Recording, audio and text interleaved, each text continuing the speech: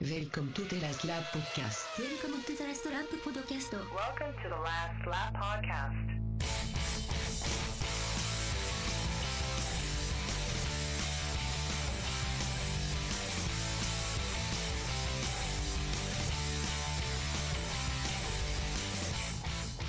Welcome, everybody, to the Last Lap Podcast. I'm your host, as always, Andrew Pearson, and alongside me is my ever-faithful colleague, Sean Gray. Hello. And alongside me, not as always, but when he wants to turn up, he does. He's famous now, man. Give him a break. He's a big star. Right. Fair enough. Music talent extraordinaire, Badger GP article writer, Lights Out blog owner, and... what did we say last time? I can't remember. I used a special word that Nikki really likes. I can't remember. But anyway, it's Nikki Holdenby. Hello. I can't remember what that word was, but it was a good word. Your intro's getting bigger and bigger as you're expanding take up the whole show, I'm just me. Like, hey, I'm just here all the time. But yeah, I got nothing to shout about. And also joining us for the first time, we have Alex Mack. Hello. I don't know how to kind of introduce you, really. I don't know what to promote about you first, really, I guess, is the... Oh, well, I'd say fan of the show. Twitter. That's great. I love that. That's enough. Yeah, that's fine. I will take that. And friend of the show, if I may be so bold. You certainly are. So, yeah, Alex is joining us for the first time. Hopefully not the last time. We'll see what she thinks of it by the time she gets to the end of doing this recording. Opinions may change, possibly. We'll see how much I manage to rein in the swearing if I get invited back. This is also true. It's good to have guests because it takes the pressure off me forgetting everything, that someone else is there to remember what actually happened, because so often it's just like, did that happen? Oh, no, that was the week before. Yeah. So we had the Azerbaijan.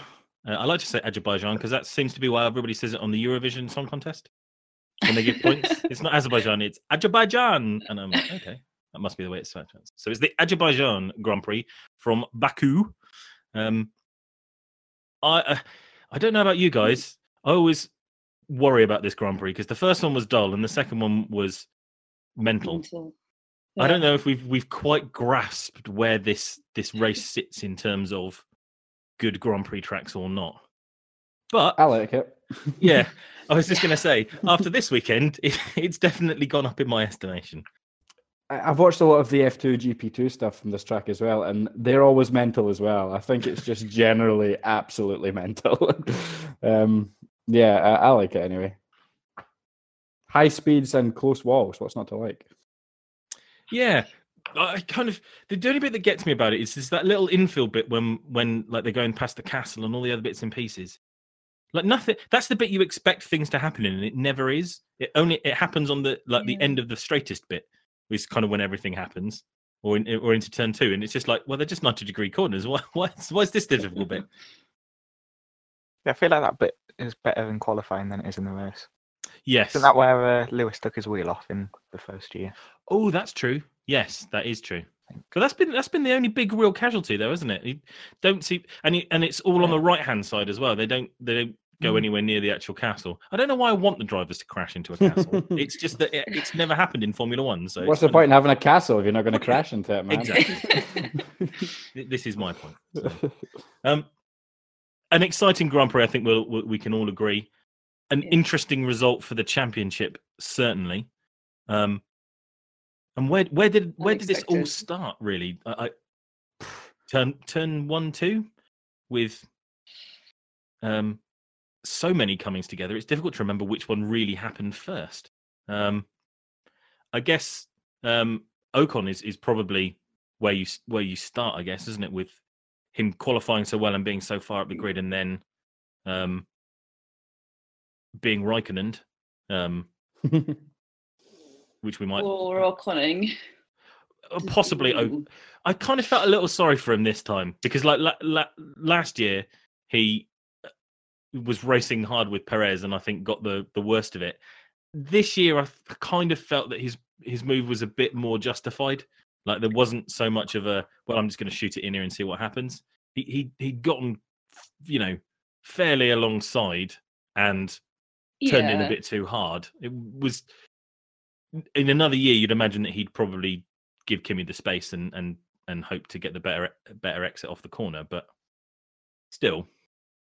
Yeah, I think it was one where you can. Well, people have apportioned more blame to Ocon, I think, generally on that one. But I agree with what you said. It's hard to say who was. It's hard to say that was a really aggressive move and he shouldn't have done it. It was, when you watch it from different angles, it was justified in some ways. But that was it. Turn 2, and he was out of the race, and could have been the same for Kimi, but luckily not. Kimi does seem to kind of bounce out of those sort of happenings, doesn't he? When these sort of first lap things come together, miraculously, he often does seem to be the person that people bounce off, apart from Singapore, obviously. Yes. Yeah, I thought Kimi probably should have yielded. It was kind of, that's what I thought. It was like 50-50. Like you could have said, well, maybe Kimi didn't need to slot it up because Ocon probably was going to come across. And you could also have said Ocon probably should have seen that there was a Ferrari who is likely, you're not going to want to yield any kind of place up your inside, take the safe route around the outside, even if it's not quite what you'd want to do. It's such a chaotic first lap as well that like there's that much going on. You can kind of understand where a driver's just kind of, in a split second, not quite made the right call. So yeah, I think 50-50 is probably fair. But I had Kimi. I was thinking, when I first seen it in real time, I thought, oh, Kimi, you've probably got to yield there. My gut was that it was Kimi's fault, but I don't think anybody would argue too heavily with it being a 50-50. Yeah, I agree. I think Kimi was the person from behind, wasn't he? So he should have got out of it, really. He was on the line that he wanted to take to go inside to outside, and I guess probably it's difficult not being an absolute racer, but it's usually, isn't it, that's not, you're going from on the 90-degree left hand, you're going to be coming from the outside in to take the straightest line across to get off the corner as quick. So he's kind of putting it in a place where you might not consider is for him to stick to that line when he knows that somebody else is kind of ahead of him. But there's so few places to do it, and it is one of the prime overtaking spots. I guess he probably felt he had the right to try and be there, and it's what Kimi does, isn't it? He kind of, it's not that he doesn't invite the accident. He puts his car in a place where it's hard to disagree that he shouldn't put it there, and then things happen. So it was worth a shot. Yeah, I think that's probably fair. Other first lap casualty was Sergei Sirotkin in the Williams. I didn't get too many replays of this, so I'm not sure I've 100% worked out who is to blame and who isn't. But squeezed really was the main thing I saw from it, between a Renault and a McLaren. Is it down to him to get out of that, do you think, Nicky? Is that, was it Hulkenberg to say these two cars are coming along, beside me? I should tap the brakes and fall in behind the Renault probably to defend against the McLaren, or I don't know really. I think Sergei was a bit hard done by with that 3-place penalty. Although I wonder if that 3-place penalty was because he was out of the race and he couldn't get a 5-second penalty. That's true, actually, isn't it? You don't know sometimes with these penalties whether they're just there because something should have been done and it wasn't. Because the weird thing is that he got the 3-place penalty and realistically was the only person that suffered directly from that incident. And that always seems harsh, doesn't it? I can imagine, if Fernando Alonso had not done what he'd done, we probably would be much more angry at him for what happened. But as it is, I think if you take yourself out of the race with a thing, then that's penalty enough, really. Yeah, we had it. Was it last year with Ricciardo and Verstappen, wasn't it? Where once somebody was out of the race, it kind of, what's the point? And especially in that case against a teammate where it was definitely unintentional. You kind of feel that there isn't much you can really do. You've taken away, especially in this race where it seemed that Williams might have had a shot at grabbing some points from the day, that really just not making it past the first corner is a big penalty. Yeah, definitely. But do you think there was anything that he could have done, Sean, or was it just you find yourself in the middle of the track with two kind of faster cars beside you? Yeah, I had it down as just a first lap. It's a crazy first lap, and by anybody's standards, it's a tight circuit. They're going at such high speeds. I wouldn't have been keen to proportion too much blame on anybody, really. It was just, I think you're going to get that pretty much every single year at that track. It's just, it's just an absolute nightmare. And you've got guys like Sorokin, Stroll, Leclerc, all these inexperienced guys fighting in around a crazy packed midfield. You're going to get that. And so some weeks, some people's going to come off worse than others. And, I'm not going to crucify anybody in that situation. Fair enough. So all of this is all kind of gone on, and we've had all the sort of madness and safety car. Was it safety car immediately? Yeah, it was, wasn't it? Yeah. Yeah. Seb out in front, fastest in qualifying. Good start off the line. And we had was Sainz ahead at that point, or was it Hulkenberg? I can't remember which one got ahead first. It's hard to say because the rankings were so glitchy all weekend, and the placings kept jumping all over the place. So I don't really know. I think Sainz was ahead of Hulkenberg on track and chasing down the Red Bulls after the safety car. And then when the safety car came in, he had the quicker tyres on and was able to get past the two Red Bulls pretty easily, actually. I was quite surprised by how blistering they made the Renault look, because it was clear when they had equal tyres that the Renault couldn't compete with that Red Bull. But on the ultra softs, they pretty much just walked past them. It was interesting, isn't it? Because we kind of all assume that the Red Bull is probably streets ahead of the Renault at this point. Yep. And the tyres didn't seem to be making the same kind of difference in other areas. When people were switching, it didn't seem like the ultra soft was that much quicker for everybody on track. So I don't know. I've struggled to work out what that came to, or why the race came to that tire really, and it didn't seem like it was the rest of the time.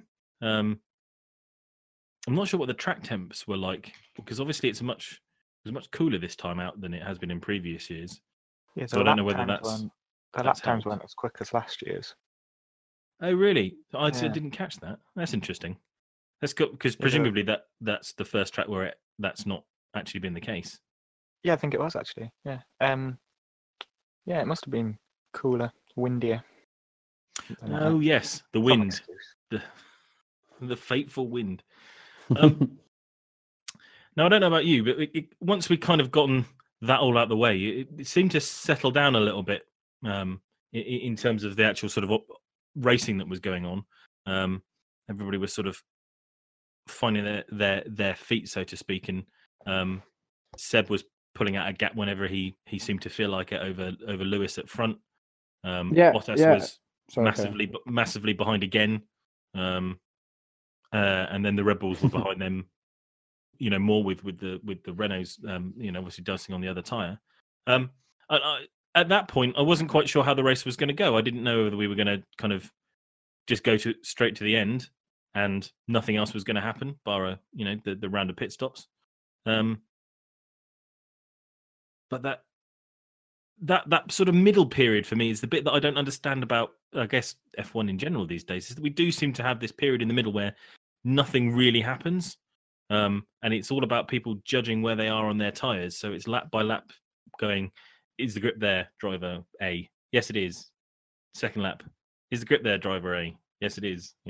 Lap after lap, and working out when the tyres are actually going to fall off and viewing everybody else's lap times just to see what the tyres are doing. Does that feel like that was what kind of happened here, or was there sort of more to it than just working out what the tyres were going to do?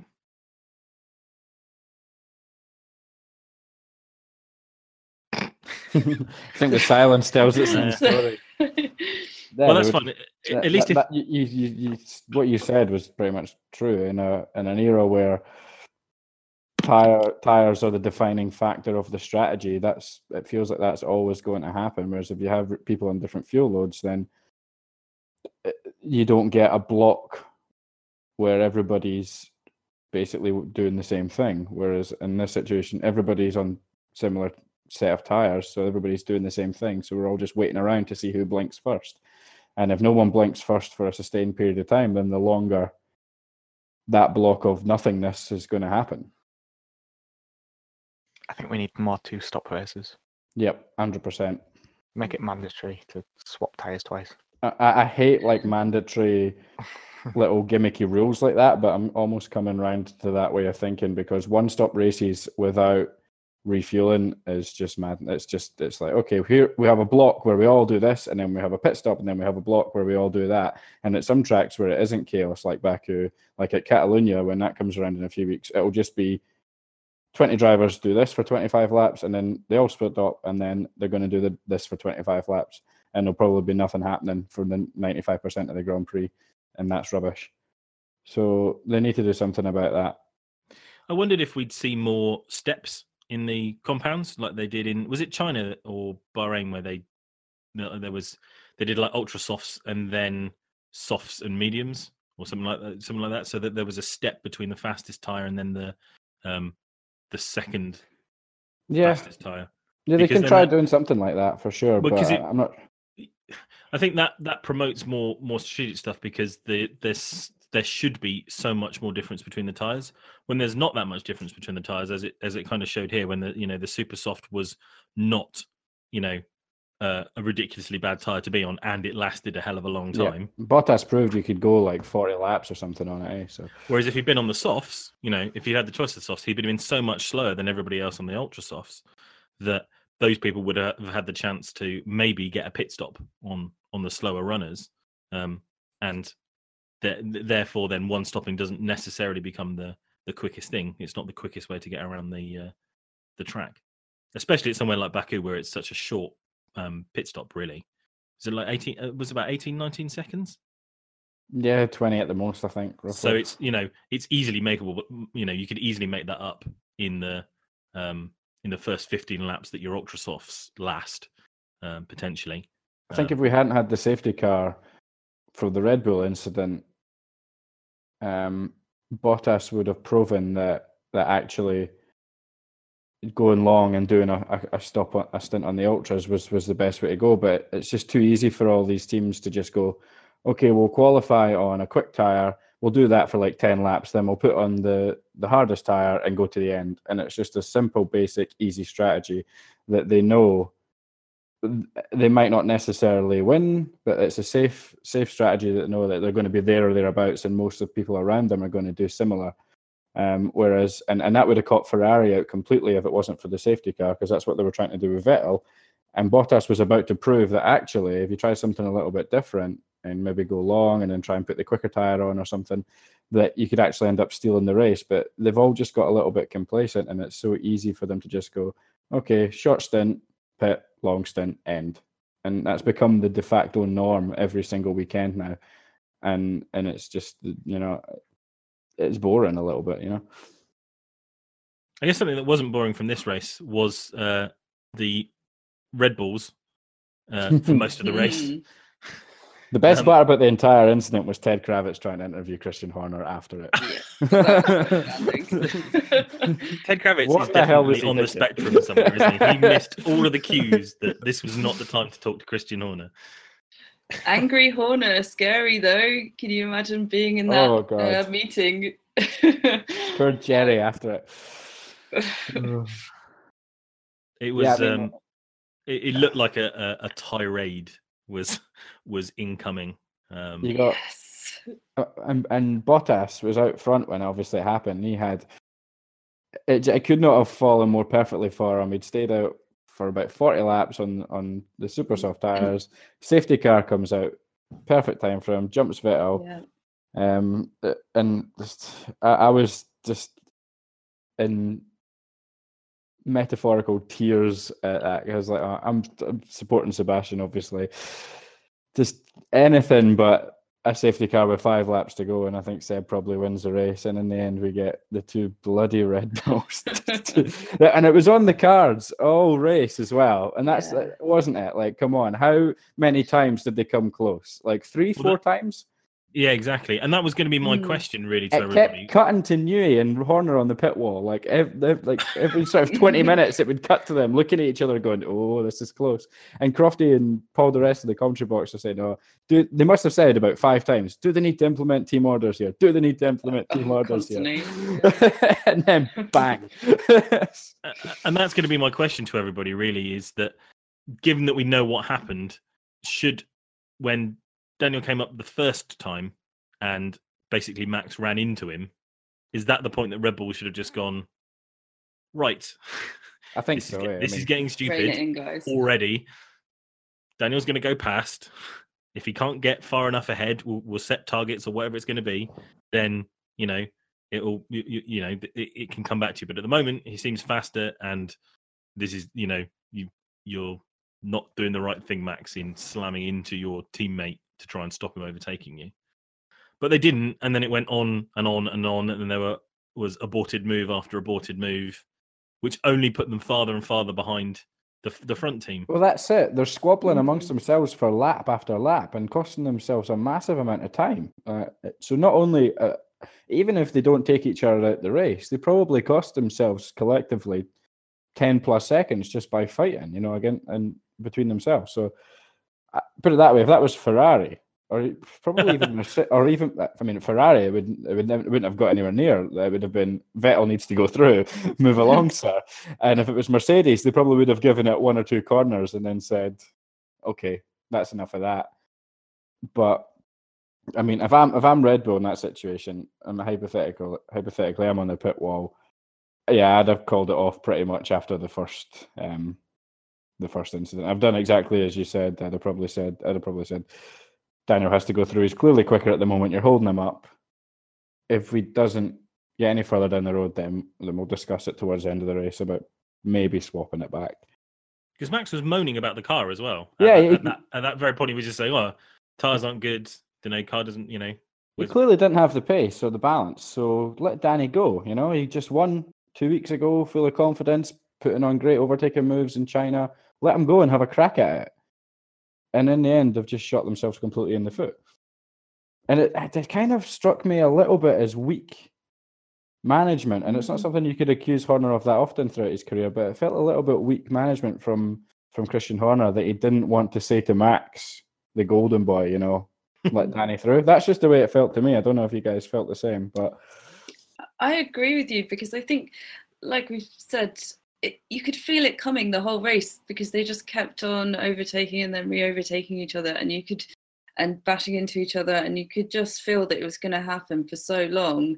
And if we could feel that as viewers, then the team should have known that this was going to happen and at least tried to encourage them to stop and, like you said, stop losing time squabbling with each other and just accept it, Max, that you're not the fastest one here right now, and let your teammate pass and be a team player instead of ending up with both of you out of the race. I think. Sorry, you're gonna go.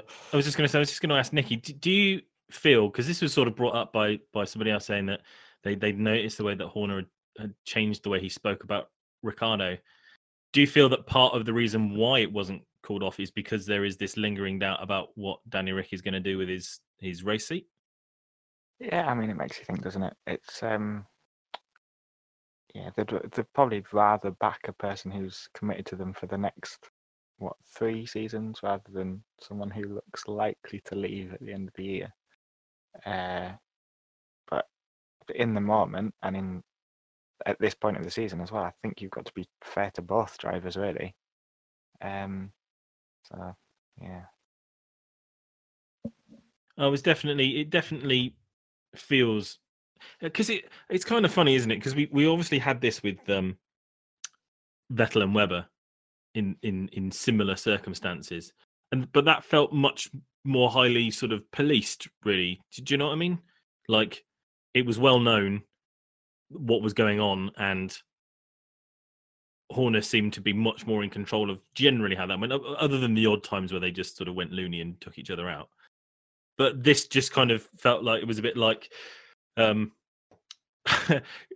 Christian Horner has like raised two kids, sent them off to university to be successful in Vettel and Webber, and now he's got the other two left at home, and it's the terrible twos, and everybody's kicking off, and he's just going to sit in the living room with a large G&T and just let whatever happens, and then deal with it afterwards. I do think parenting. I do think that for all Seb and Mark had their issues, they were both a lot, I don't know, easier to control, for want of a better phrase, than both Danny and Max. Both, like, if there's two drivers on the grid that probably aren't going to, toe the line, it's probably those two. Even Seb at Red Bull back in the day, and Mark was a bit older and a bit more experienced when he was at Red Bull. And even if he was a bit frustrated with how things were going at times, he generally, said, He okay, played the team and game, he didn't sucked it up, didn't he? But you Yep. got Max, who's just a law unto himself at the moment, and seems to have this weird thing about him where he just can't do any wrong with certain aspects of the media and fans and things like that. And then you've got Danny Ricciardo, who's maybe leaving at the end of the season, is never come across as the kind of guy that's just going to sit back and let, and well, while there's positions to be made, he's going to be the first man in the queue trying to make them. So, yeah, for all Seb and Webber had their faults, I think Danny, Rick, and Max have kind of taken it to a whole new level a little bit. And you're right, and Christian's seen it all before. He's won multiple world championships by now, and he's maybe just thinking, God almighty, I don't need this anymore. I'm married to a Spice Girl now, for God's sake. And Adrian Newey's reaction was brilliant, because he kept looking at Christians to say they're going to crash, and then eventually it was like, yep, they've crashed. just pack up my folder. It's brilliant. There's a couple of funny things to look at from a team point of view. So hypothetically, if that's Danny Kvyat instead of Max Verstappen, Danny Rick gets to go past right away, doesn't he? Yeah. And if that's Max Verstappen behind Danny Rick, I think Max gets to go ahead fairly quickly as well. Don't you? If the positions were reversed in Baku and it was Max all over the back of Danny Ricciardo, and Danny was struggling with pace and tyres, and Max was all over the back, and he was on the radio saying, I'm faster, let me through, they'd have let Max through, I think. Whereas because it was Danny coming to the back of Max, they didn't make the call. And that's not exactly the best team environment to be in. That's the way I see it. Anybody to counter that or suggest otherwise? I don't think they'd do that this early. I think they would. I think it's Max. I think they're putting all their eggs in the Max Verstappen basket. It's interesting though, isn't it? Because if Max doesn't deliver like a world title in the next couple of years, it's going to be one of the biggest disappointments, like for one of the most hyped up drivers ever. Do you think? I think it's what Fernando Alonso is pinning all of his hopes on, because then people forget how long it's been since he's won a world championship.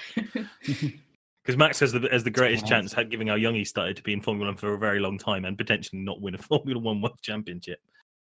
And I suspect probably Kubica and Nick Heidfeld are both also probably sitting there thinking, oh, people could forget about us soon. That'd be good. So the actual incident itself, we've not actually really discussed. Who was to blame? Yeah, Max to blame? Danny Rick to blame? What do you think? I think I gave up trying to work out who was really at fault. Yeah. It was one of those things that Danny committed to what he was going to do, and that was it. And he'd done it from far enough back that Max can't be surprised that that's where he was. Like, he'd done the dummy and gone back. So that's where he was going, no matter what. Max had gone one way and then gone back to wherever he was going to go, not in the braking zone, not in a way that breaks any rules, but in a way that makes you feel like, well, you know, if you're going to do that, then the end result is the guy who's committed to the move to go down the inside, which he sold you the dummy on, is going to probably run up your ass.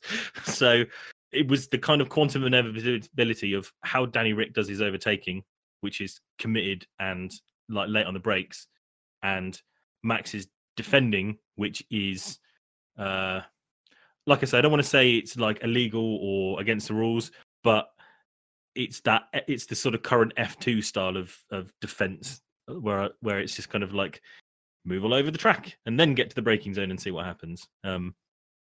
Which, you know, when it works in somewhere like he's done before, where he's held off like Raikkonen at Spa and places like that, looks, you know, can be really dangerous looking and like here.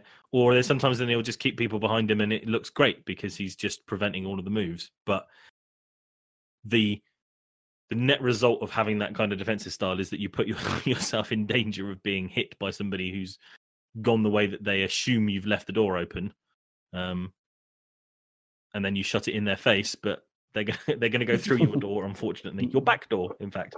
Extra points for it being your teammate. Yes. Yeah, I mean, I had it as probably Max was maybe slightly at fault, but like you say, he's done it in the past and kind of gotten away with it, and we'd hail it as some excellent defensive driving. So it's difficult. I'll tell you at least. something. Oh, sorry to interrupt you, Sean. This came up on the F1 Reddit. Somebody brought this up, that on the official F1 page on the website, the rule regarding moving twice to block somebody being illegal was mysteriously removed after the race. Yeah, I saw that. It's in an appendix now, apparently. Yes. Why? Strange. Conspiracies. So just after last week's F1 banter when we were talking conspiracies, I just thought I'd like to just chuck that one in there, just to stoke the fire and get my tinfoil hats on again. Have you ever opened the sporting regulations on the F1 website or on the FIA website? If you open it, the file's called 1999 Draft Regulations. It's the same file from 1999, but they just keep updating it rather than saving it as a new file. Which is fine. That is so Oh. That's amazing. If I was the person who was running the website that had to download the file, I'd change the name of it to something like Ferrari's first draft regulations or something like that, just to really wind everybody up. Do you know, we've spent that long talking about the Red Bull. We've barely mentioned the winner. Well, Yeah. it's difficult to kind of talk about his race because he didn't have a race until everybody else sort of crashed in front and slightly behind him. His lack of pace this weekend won him the race, really, because it meant that he was not right at the sharp end and not close enough to the manic stuff going on behind him that he was able to just sort of drive around it, and then head off into the distance. And that's what he did. Imagine a race falling into a lap through the safety car, though. That would just be awful, wouldn't it? Totally against racing. It's absolutely horrendous, you know. Yeah, I mean, you're right. It's his lack of pace. I mean, he was probably going to be beaten by Bottas by that point because he had no pace on the slower tyre. He pitted on the slower tyre about 10 laps before everybody else. He was that's what he did. He ran off, didn't he? And massively overcooked it, and I forgot about that. Flat spotted. Yeah, there was that much going on. He flat spotted, had to come in, so he was kind of out of sync a little bit with the likes of Vettel, and then Bottas went even longer. So Bottas was going to come in, put the fast rubber on, and probably win the race at that point. And Lewis would have been beaten by his teammate again, but for the safety car. So, I mean, he's won the race here and got the championship points back that he needed, but it's not exactly spectacular Lewis Hamilton in the first 4 Grand Prix, is it? No, and even he seemed after the race to be a bit like, well, that happened. You know, on a lot of other times when he's had stuff handed to him, he's still been very chirpy about his own performance, but like this time he was definitely like, well, you know. And yeah, he knows he didn't deserve the win. and at least he was slightly humble about that. But humble Hamilton is still quite. I'm trying to think of a non-sweary way of saying it. Obnoxious. Yes. Excellent choice of word. So, he was saying afterwards, I was late to the podium because I went to congratulate Bottas on his good race and blah, blah, blah. So it's always, even when he's trying to be humble, he's still making it about, I'm so great and I care about my teammate. I've found that quite a lot. But it was a weird one, I thought. So he won it, but it didn't really feel like he won it. He didn't drive to win it. I kind of feel it's very easy for Lewis Hamilton to be magnanimous when he's won the race at somebody else's expense, and if he's lost the race, in that way, he can't. Through all the times with Nico, he just couldn't bring himself to just go, all right then, you've got that one, or something. He would just get so upset about it. That's the bit that was just like, I can't imagine that you'd have done that if you'd have finished second and Bottas had gone out. You'd have just gone up to the podium and just gone, oh well, we didn't win the race. But because he's won, he's gone like, oh well, I can go and I can go and do this. This is going to look really good to everybody. Yeah. Probably been a bit too cynical even for Lewis there. But my confession for the week is that I turned the channel off as soon as the checkered flag was waved, because I was feeling very, very sick that Vettel didn't win that race. I had to just take a wee minute to go calm down. So I just changed the channel right away. There was something else on the other side that I wanted to watch. Can't remember what it was, probably the snooker. And I was like, well, I don't need to see this podium, and turned it over enough. So, because Vettel didn't even finish on the podium in the end, did he? He finished fourth behind Perez. Yeah. So I was like, I was like, turn over. That's enough for me. So you missed the new interview straight from car thing instead of interviews on podium. I did not see that. What was that? Apparently this. I don't mind. Apparently this is the new format going forward. I don't know how long it will last, but interviews straight from car and not on podium. That sounds like Liberty nonsense if I've ever heard it, but hey ho. You have to, if you read the wonderful technical regulation they put out, it goes something like this. Drivers will get out of the car and stand in front of the board with all of the logos written all over it. The interviewer will come up to the board that's got all of the logos on it and then do the interview. Drivers will then stand in front of the board that's got the logo for another thing for the photographs. Then the drivers will be allowed to come up to the podium. And it's all kind of just like, right. So realistically, you just want a load of shots with like the F1 logo in the background for as long as possible before you send them up. Is that part is so like spontaneous that if you're suddenly going to take away the drivers celebrating with the team and everything to do interviews straight after they get out of the car, then you're hiding away the drivers' characters more. Like, I think the podiums work better after the podium. The interviews work better after the podium because they're all there and they're supposed to be there. Exactly. And the other thing is that I think it gives the drivers time to sort of digest everything that's gone on a little bit. When you get them out of the car, they're literally just coming off of focusing for 70 laps. Do you know what I mean? Yeah. You're not going to get good interviews out of them. At least if they've gone to the cool down room, they've had some drinks, they've chilled, they've had time to think about everything that's gone on. And then at least when you talk to them on the thing, okay, maybe they'll have prepared themselves to give a boring PR answer, but it's probably better than them just going into a microphone for 30 seconds. Let them hydrate before they have to speak. For gosh sakes. I guess if we're talking about podiums, we should talk about our third place finisher. He's not finished. Sorry, that was second place. Was the finner. But third place for Sergio Perez. Now, I'm going to go against the grain here and say if Lewis Hamilton is incredibly lucky that he got that first place, Sergio Perez is incredibly lucky he got that third place because I agree. Of course he was nowhere in the race at all. And it literally just all came to him. He served his 5-place penalty under the safety car, which was news to me that they were allowed to do that anymore. Then that's a rule change for this year because you normally wouldn't have. He'd have had 5 seconds added onto his time and therefore finished probably about 5th or 6th. Probably 5th, wasn't it, actually, because he wasn't...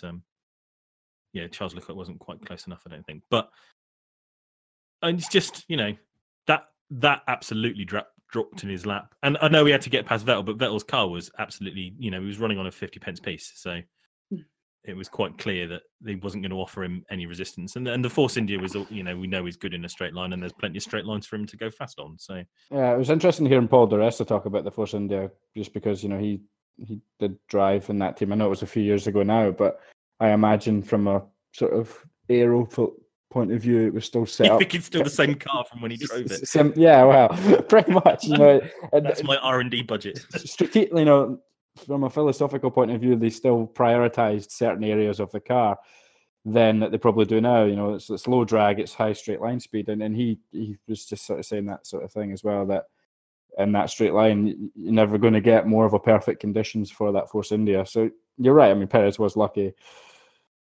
I'm frustrated a little bit with Vettel going in so deep and so hot after the safety car.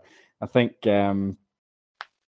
what either Di Resta or Crofty, one of the two, kind of mentioned was that ultimately, it's second place with Lewis Hamilton behind him was a pretty good result, regardless of not winning the race. And had it finished with Bottas in first, obviously we weren't to know at the time Bottas was going to have his problem, but if it had finished Bottas, Vettel, Lewis, that would have been not ideal, but it'd been a decent enough result. You walked away feeling, well, you've still taken some points out of Lewis there. You've not won the race, but it's a decent enough result. So I didn't feel he needed to go in so hot into turn one after the safety car. But that's hindsight, so. Should have done it on the next lap, I think. Yeah, I mean, I said there were still 5 laps to go. He probably had a quicker... His car was quicker, wasn't it? That was the point. Was that the Ferrari was better that weekend. It didn't have to be done that there and then. He had the straights coming up over the next couple of laps to have time to have a bit more measured move rather than just panicking after the safety car had just come in. So just thought it was a little, from a guy of Vettel's experience, it's like, that's a bit frustrating, especially with Lewis behind him. If Lewis had been in front, I'd have maybe seen, okay, let's try and go get him, but say what you like about there not being any team orders in Mercedes, but there's, the battle is Lewis versus Sebastian. Let's make no bones about it. So had he finished with Lewis in third and him in second, I think he could have walked away quite happy. But, he kind of chucked China a little bit. Probably should have won that, didn't. Now they probably should have won Baku, didn't. It's becoming a bit frustrating. And maybe that was maybe China was playing in his mind a little bit. He should have won that race and didn't, so maybe he thought he really had to go and try and make amends at Baku and got it wrong. So, never mind, long way to go, but it certainly makes the title hunt pretty interesting. Is there only 4 points in it now? Is it 4 or 9? I'm not sure off the top of my head, I'd need to double check. I've never seen the live standings because I changed the channel. Because I changed the channel in such a fit of temper tantrum. But yeah, so that was my take on Vettel. And just going back to Perez, you're right. He got a little bit lucky. The Red Bulls were taking each other out. Vettel made a clown of it. Nico Hülkenberg, who I haven't even mentioned, put it in the wall stupidly. So he fell into that for Sergio. But he's always that guy who picks up the podiums when they're there to fall into his lap. So I guess there's a skill in that, I suppose, because it's not the first time he's done that. And Nicky, you're right. When he's not taking out his teammate, he's usually there. It's 4 points. Yeah, Vettel's 4 points behind Hamilton, and for me, Vettel could have easily won all 4 races. So it's a little bit like how's he's not win? And Lewis has been completely off the pace for most of the season so far, and yet he's in front. So it just shows you how sort of mad this game is. I think the most interesting thing is Bottas almost won 3 in a row. If you look at Bahrain. Yeah, he could have on a different day. Yeah, he could have easily won. And China with the safety car. And then yep. puncture in Azerbaijan. There you go. It's funny, and he's 30 points behind Lewis, and he could have easily won 3 races bounce. And Lewis has barely kicked the ball in anger, and he's in front. Yeah, I think I saw that. That, if anything, is a good thing, though. That shows that we should have a close title fight all the way down to the wire, in theory. Which is all we want, really. I mean, I want Sebastian to win, but, ultimately, if we've got a close fight all the way, I'll be quite content. I think I saw that if the positions had stayed the same as they were just after the safety car, then Bottas would be leading the championship. Is that right? Yeah. Crazy. And as I look at it now, he's 30 points behind, so that's mental. It's a funny stat. Who else do we want to mention? I guess we should talk Magnus and Gasly. Yeah. I've been having interesting conversations with people on Twitter about this. So, You got a strong opinion on it then? I have a strong opinion that people's strong opinions are stupid. Is basically what it's come down to. Is that basically the internet decided to get its knickers in a twist and decide that Magnussen needed a race ban or race bans plural for what happened. And I've looked back at that footage multiple times, and you can see as they're coming up to where the incident happens, Magnussen takes a really big hard look over his right shoulder. You can really see his head turn massively to the right to try and see what's going on. And after that, he never makes a strong look into either his mirrors again after that. So he can only be flicking his vision to the mirrors to try and see what's going on. And as he said, his mirrors were vibrating so badly he could barely see any of them. And if you look at his steering wheel, he never makes a big turn whilst looking left to try and cut into where Gasly is. The car drifts out that way. He bumps into him and then, pulls away.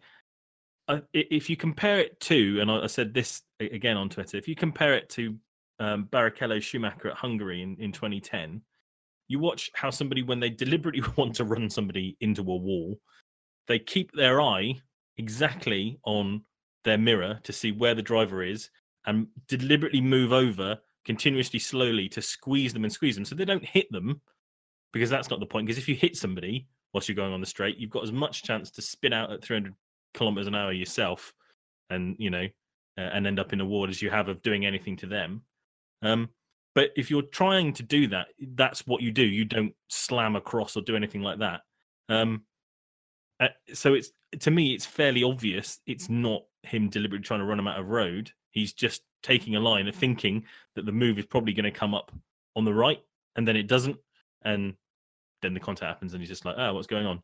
Now, the second move, people can say, "Well, he's definitely chopping across in there," but he's in front of him at that point. He's entitled to go and take that line. That's his defensive move. He's not weaved in front of him. Do you know what I mean?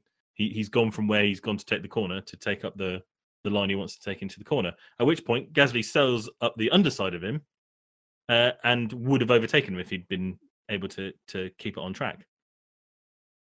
I just don't see the point where there's this big deliberate attempt to smash Gasly off the road.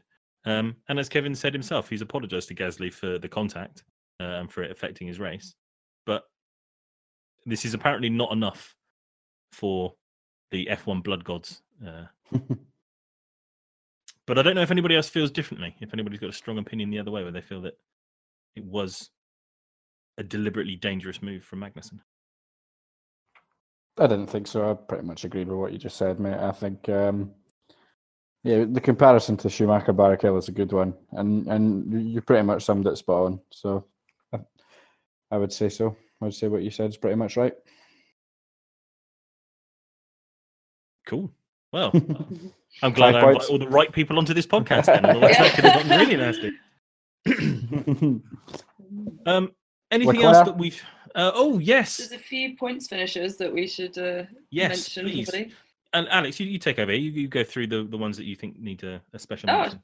Sure. Okay, well, starting at 10 and working away to the top, Hartley finally got his first point in F1, which is nice for him, but I didn't see much of his race, so I don't know how well he drove, and I'm assuming most of that is just down to all the DNFs.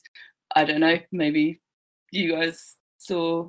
No, not really. I don't really remember seeing him at all during the race, but he's got a point. That's nice for him, because I've been honestly wondering how much longer he's going to last. I don't know what you guys think, if he's going to be around for the whole season if he doesn't back it up. The only thing that I think that saves him at the moment is that Red Bull's junior program is actually short of drivers who are immediately ready for the step up to F1. They're probably a season or two even away from getting that close. There's nobody in... That's probably the thing that's saving him. Yeah, there's nobody in F2 at the moment.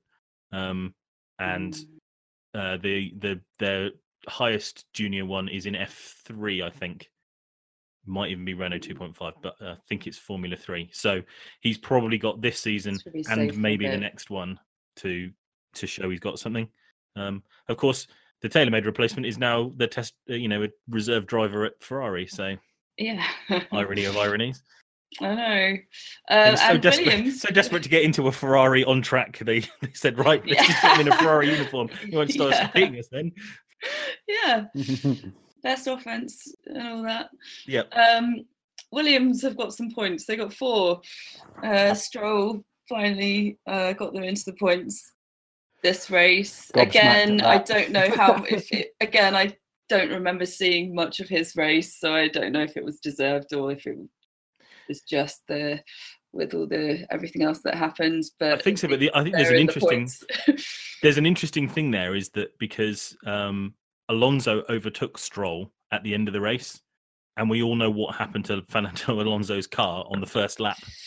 So Yes. you'd have to Actually, worry that's that. a good point. And they Very were all on the good same point. tyres at that point. It's not. Yeah.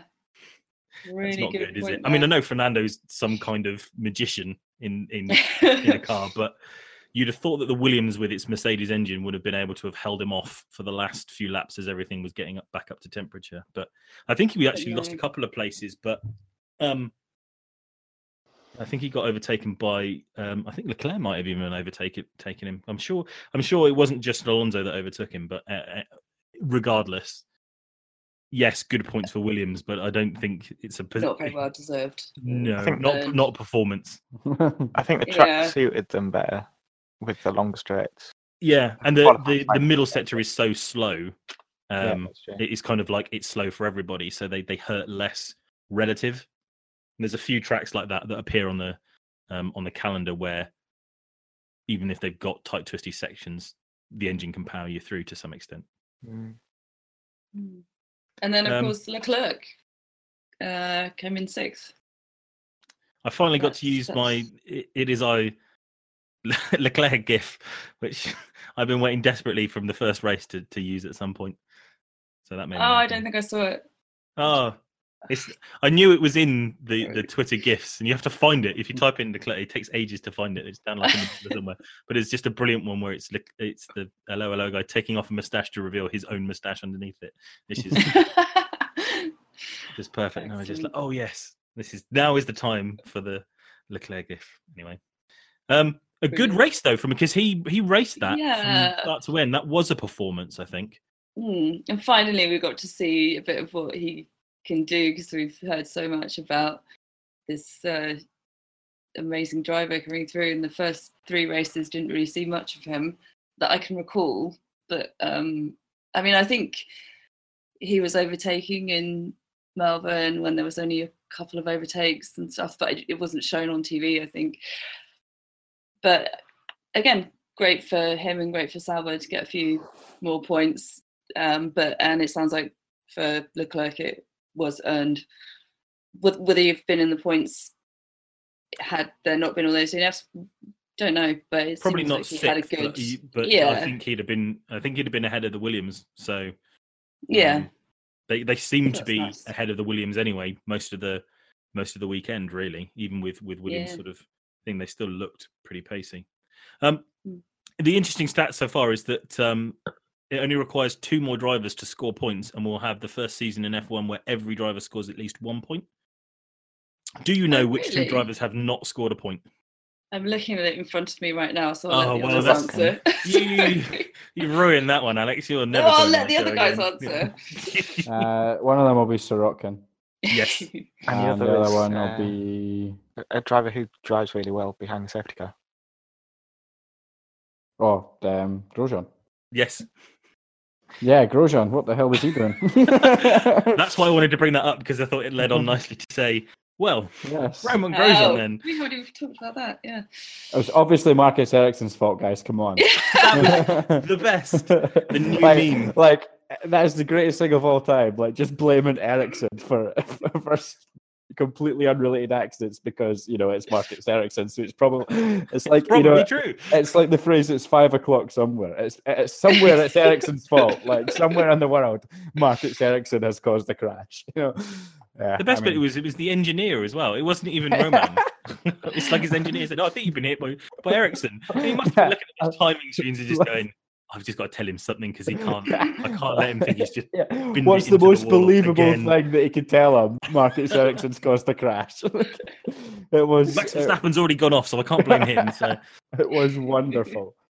Wonderful. But yeah, that was proper That was proper, funny. proper moment from Grosjean there. There's no defense. Somebody brilliantly copied and pasted his the photo of him consoling his mechanic from Australia with himself sat in a chair. So it's Grosjean consoling Grosjean after the race. I just thought, yes, that sounds about right.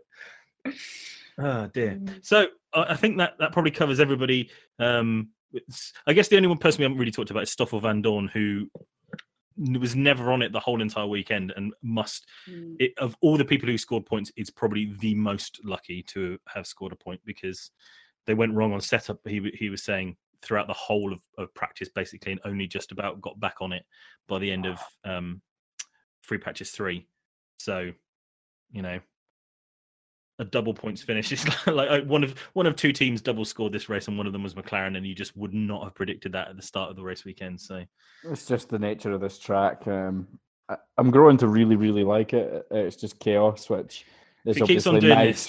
But as I've said a few times now, as a Vettel backer, a wee